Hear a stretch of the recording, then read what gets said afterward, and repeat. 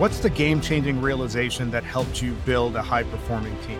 That question is at the center of every episode of the HR Impact Show. Every HR professional wants to build a team that has empowered managers, engaged employees, and an organization that's striving to become elite. The challenge is that you're often told to do more with less. We're going to fix that.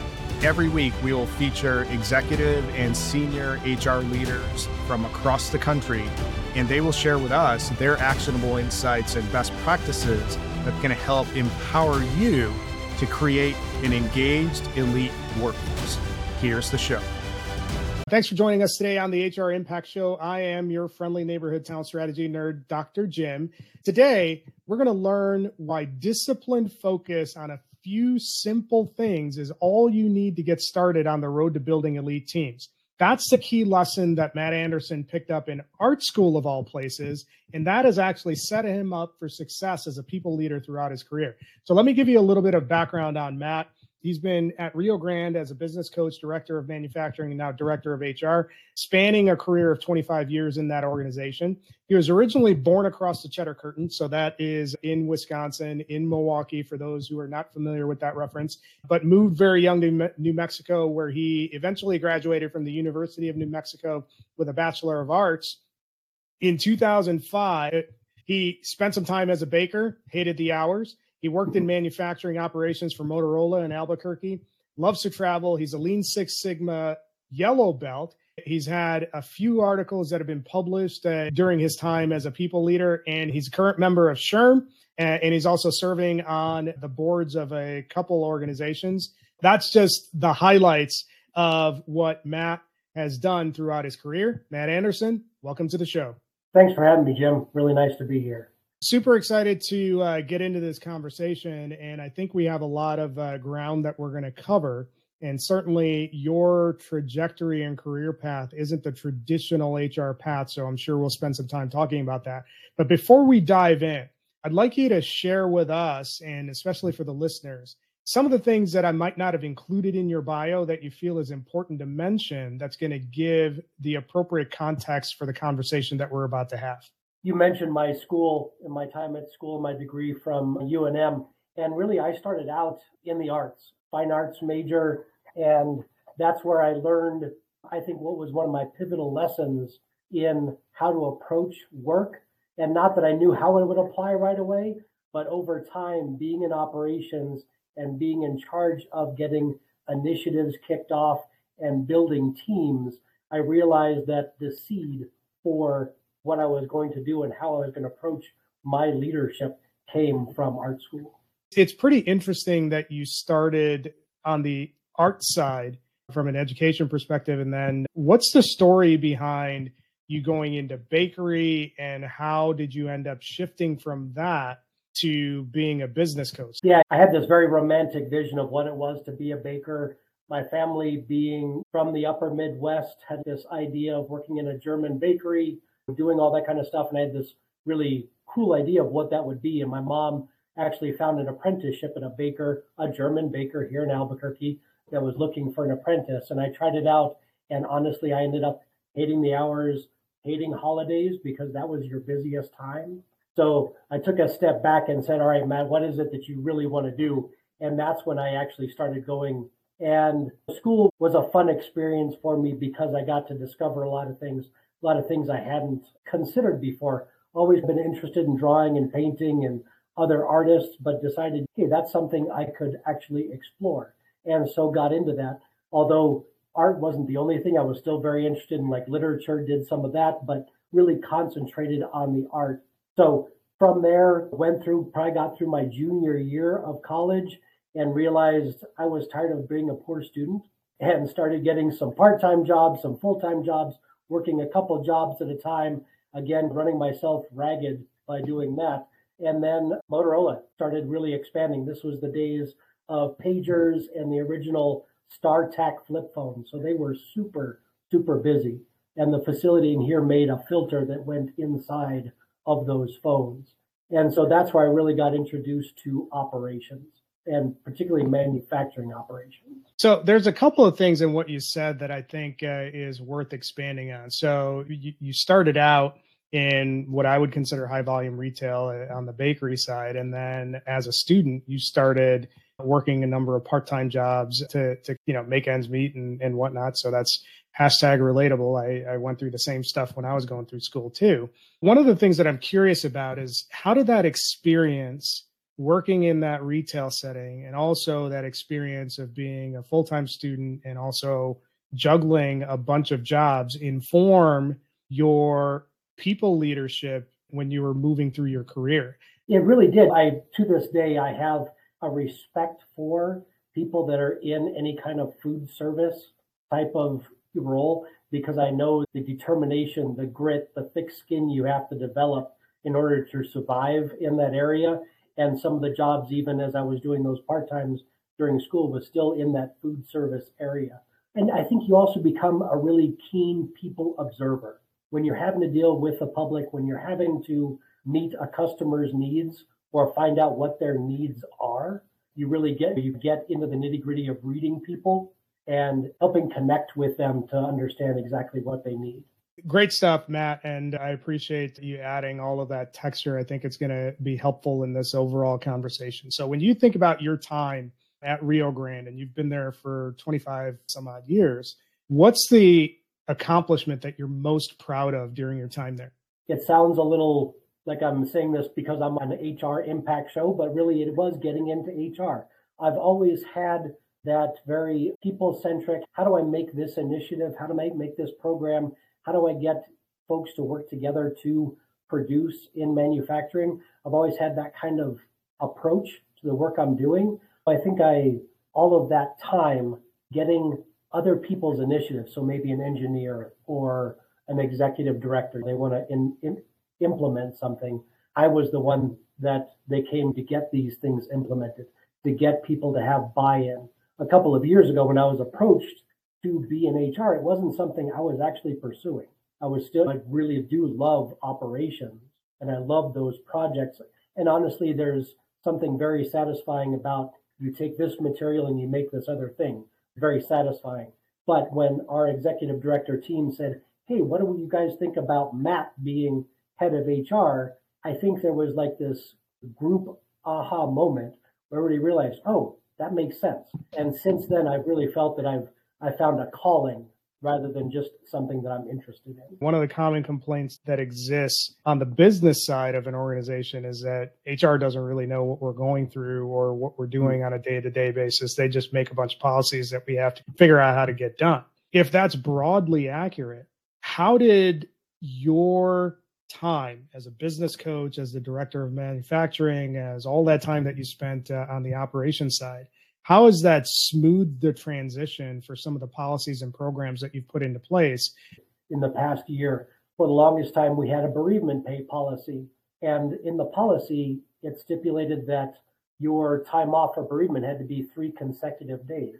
And I knew from my term in operations, while that was easy to administer on the payroll HR end, it really, in the real life, didn't make sense for the associates that had to take that time because maybe a person in their family passed on one day, but the services weren't for a week and a half later, and they needed the other days for them. So we were able to rework that policy to where it made sense in the real world. It wasn't just an administrative benefit to keeping them together, but I was able to work with payroll and HR and the business leaders to say, hey, can we just split these apart? I really like how you wrap that up at the end where you're talking about it's not about what's the easiest administrative solution. It's about building a solution that serves the people and has the people at the forefront of whatever you're trying to do. So that's really good stuff that you did there. So when you look forward into 2024, 2025, what are the big moonshots that you have on your radar that you want to get accomplished in the next year or two? Rio Grande, about 10 years ago, was purchased by a Berkshire Hathaway company.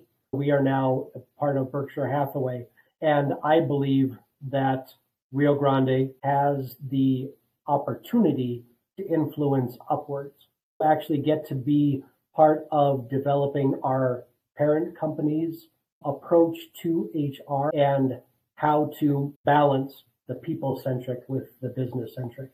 Because, say, the a lot of HR works directly, say, under a CFO, and a lot of things are driven that way. And I understand why, and HR is your largest expense for most businesses.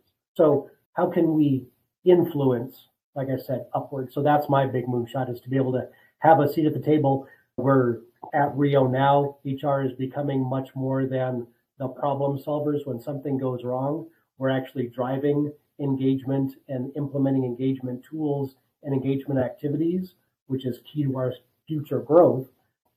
I opened this conversation by saying disciplined focus on a few simple things is all you need to get started, is all you need to get started on the road to building elite teams. What's that got to do with the game changer that you realized really shifted your perspective and your capability in terms of building elite teams? I think I shared a story when we talked earlier about being in art school. And I had a professor, he was fantastic. And at the beginning of the semester, he says, you get to pick 2 colors and 1 theme, and you're going to work that for the whole semester. And I remember seeing like all these crestfallen faces in my class going, oh my God, how can we do that? There's only so much we can do. And that was his point, is that when we limited our options, we got really creative and we were really able to focus because we weren't thinking about our color choices, what formats, what themes, all that kind of stuff. In the back of my mind, that was influencing how I was leading throughout my career. What I would do is we'd look at, particularly in HR, there are a million things we could be doing. And because of that, I think we often find ourselves in a situation where we're doing a little bit of everything, but we're really not solving anything. We're not moving things forward. I work really hard with my team to say, all right, what are the things that are really driving either the waste of time or are keeping us from moving things forward? Address those couple things. Now, we don't get to choose when not to deal with stuff in HR. We still have to deal with things, but we start narrowing down our focus to work on a couple things and keep those other things, maintain what you need to maintain, but start focusing on things that will really have an impact. Because usually if you're hitting that top 10, 20% of the work and the issues that you need to resolve, then the other things below that start resolving themselves. So I like the idea of focus, and it's actually come up in a number of different conversations. When you have so much that you're responsible for, and that's the reality of a day in the life of HR. It's like almost everything seems to be an HR thing to figure out. So that's the other thing that you have to solve too. The business is always throwing stuff back at you saying, oh, that's an HR thing. What's the process that you went through to figure out where that area of discipline focus should be? So we started with a survey, and we had our 16 areas of HR responsibility. And this is everything from culture, benchmarking, compensation, benefits, all those things. And we actually surveyed our leaders in the company. So this is executive directors, business directors, team leaders, everybody. And we had them rate their satisfaction on all 16 of those aspects, as well as doing an ENPS question. And that gives us a great indication, not of just because we can know in HR what we're doing and what we're good at, but if it's not reaching the business, it's not really doing us any good. So we wanted to get the perception of that group. And so we started there.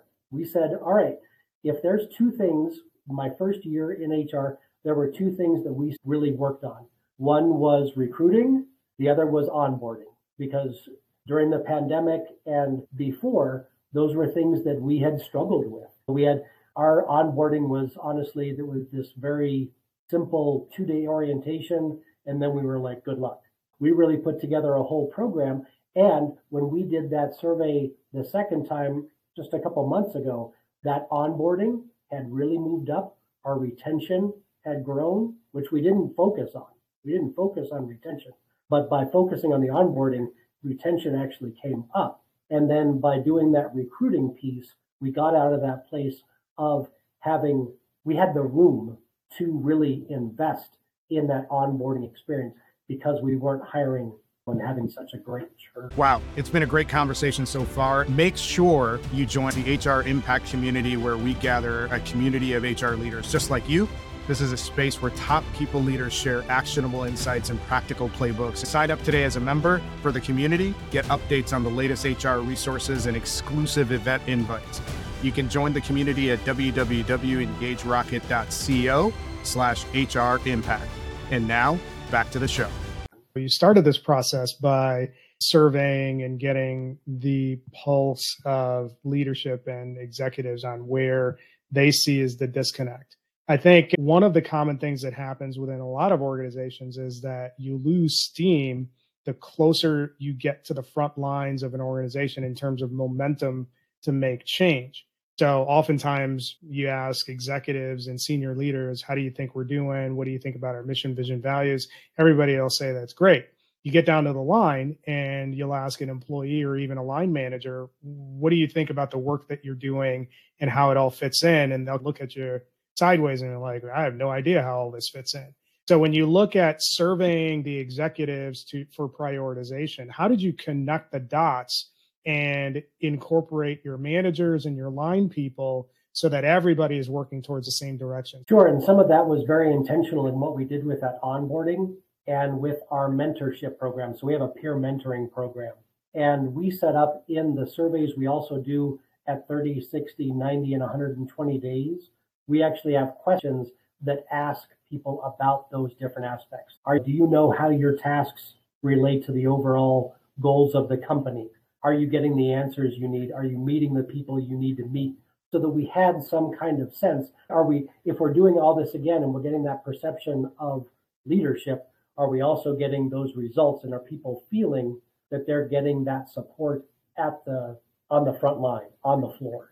The other thing that stood out about what you had mentioned earlier in terms of how you had impacted some change is you focused on recruitment, but specifically within recruitment, you focused on onboarding, and you saw the impact of a better onboarding process on your retention. And that makes sense because the data clearly shows that the better your onboarding experience, the better your retention outcomes. The other thing that I'm wondering is, where in that equation did you slot in the people that are already in your organization and how you're developing them and moving them through the career progression phase within your organization? Because that has a big impact on retention as well. Within those onboarding classes, because maybe we'd have 2 or 3 people a week coming into the organization. And what we do is we'd open up those classes. If there were, of course, we're not going to invite them to say the first day paperwork stuff or going over the handbook type of stuff. But when we were going over things like values, what we call our 3 R's of respect, responsibility, and results, we'd invite people from the environment in. And we started doing those classes where we had suspended a lot of classes during the pandemic. We started having those in-person classes and then also expanded into doing classes over Teams. And then sometimes even a little bit of both. So there's a lot that you've been able to accomplish in a relatively short amount of time. When you have these sort of high ticket or high value initiatives that you want to impact, you can almost get into a phase where you're trying to come up with the perfect solution. How did you avoid falling into that sort of trap? One of my mentors said, let's start at 80% there and figure out the last little pieces. Because even when you think you have the perfect plan, there's usually things that go wrong at the end. So if you involve people in saying, hey, I think we're just about there, but I need your help in figuring out what we need to change, adjust, please give us feedback. I think when you give yourself that freedom and remove that pressure from yourself, from having to have the perfect solution and knowing that you're mostly there, but you need some help tweaking, dialing it in. And that's really where I focused a lot. I like your emphasis on not getting too worried about having the perfect plan. I think it's a Tyson quote, everybody's got a plan until you get punched in the face.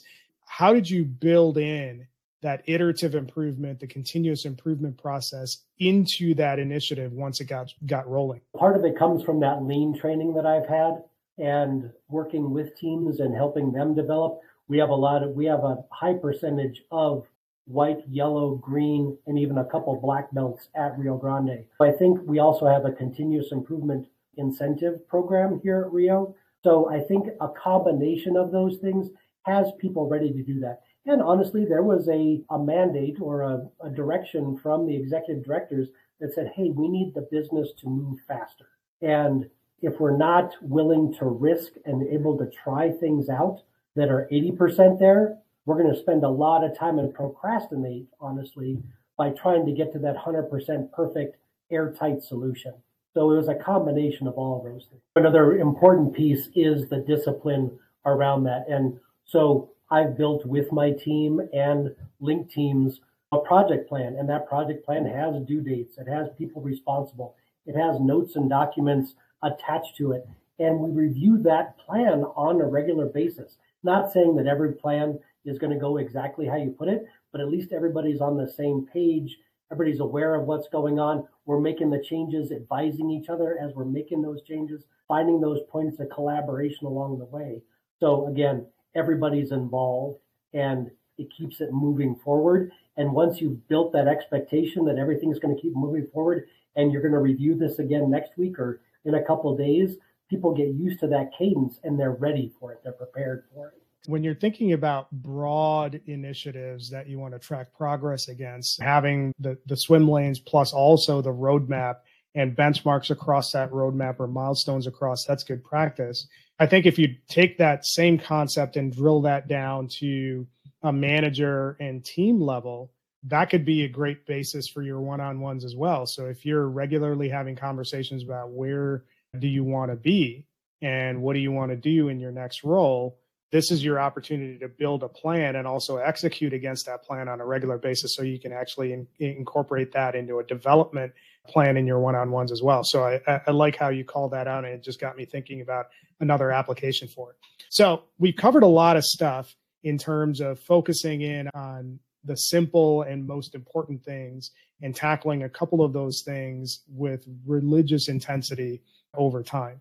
We've talked about some of the practical applications of what your learning has been.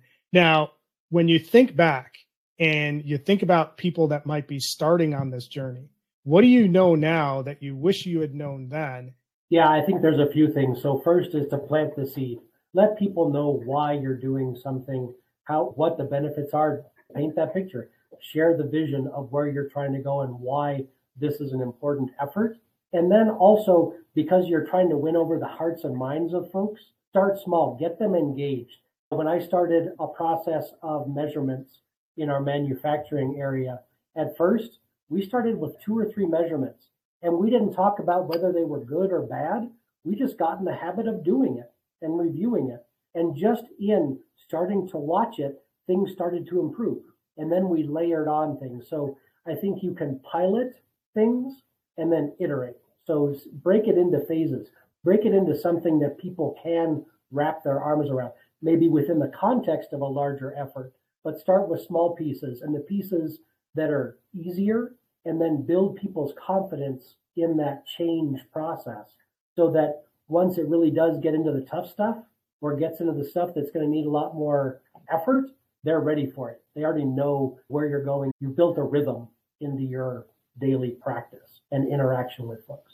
This actually came up in a number of different conversations in different ways. I think when you're thinking about how should you get the process started and also put in the framework necessary for a reasonable framework that's going to put you in a position for success, the things that you're talking about, you need to make sure that people are aligned, like the right people are aligned to what you're trying to do. You need to make sure that the messaging is sound, like who's getting the message, are they understanding what the message is about?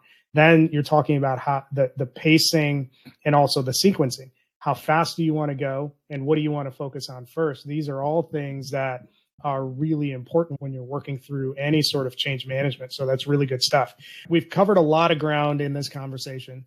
What I'd like you to do is build us a framework for how somebody can actually get started in making these sort of changes and these sort of impacts. What are the key things that you'd advise them to focus on? I think first you have to get a temperature or an insight into your customers and what their perceptions are. Because again, you can be doing everything very well, but if no one knows that, or there's a gap in that understanding, you need to address that. I think that would be the first step, is just understanding how people understand you and what you're trying to do and how you're performing. Then from there, really involve the process owners, the subject matter experts in brainstorming and building a plan and scheduling that plan, and involve them and let them know, hey, we're going to be piloting some of this stuff. It doesn't need to be perfect out of the gate.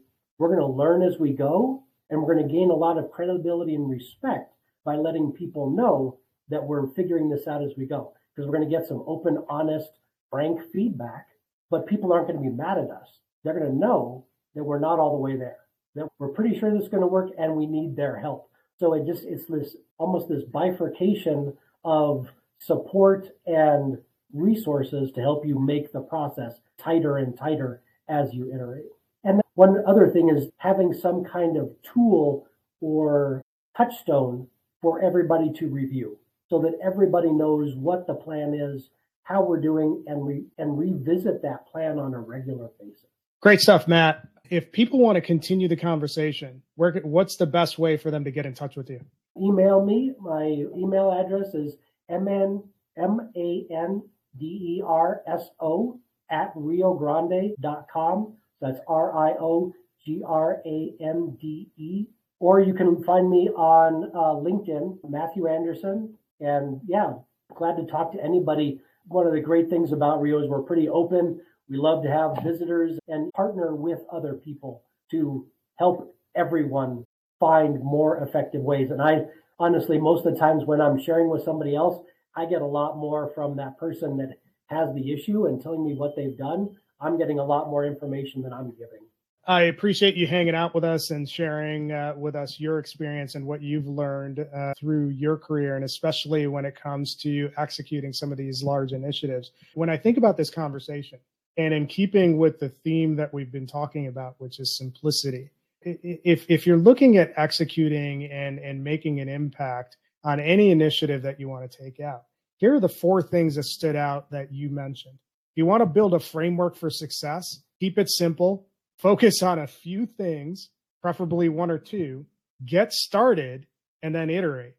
If you follow that formula, and it's easier said than done, but if you keep it simple and follow that formula, I think you'll have a lot of success. And it's amazing to me how whenever we're tackling some of these initiatives, we can often get lost in the shiny objects and forget to keep things as simple as possible. So I appreciate you sharing that with us. For those of you who have listened to this conversation, appreciate if you leave us a review and tell us what you thought of the discussion. Tune in next time, where we will bring on another great leader to share with us the game-changing insights that they had that helped them build a high-performing team. Thanks for listening to this episode of the HR Impact Show. We hope you liked the conversation. Don't forget to continue supporting us by joining the HR Impact community. You can find the community at www.engagerocket.co/HR Impact. Tune in next time, where we'll have another guest who's going to share with us the game-changing insights that help them build high-performing teams.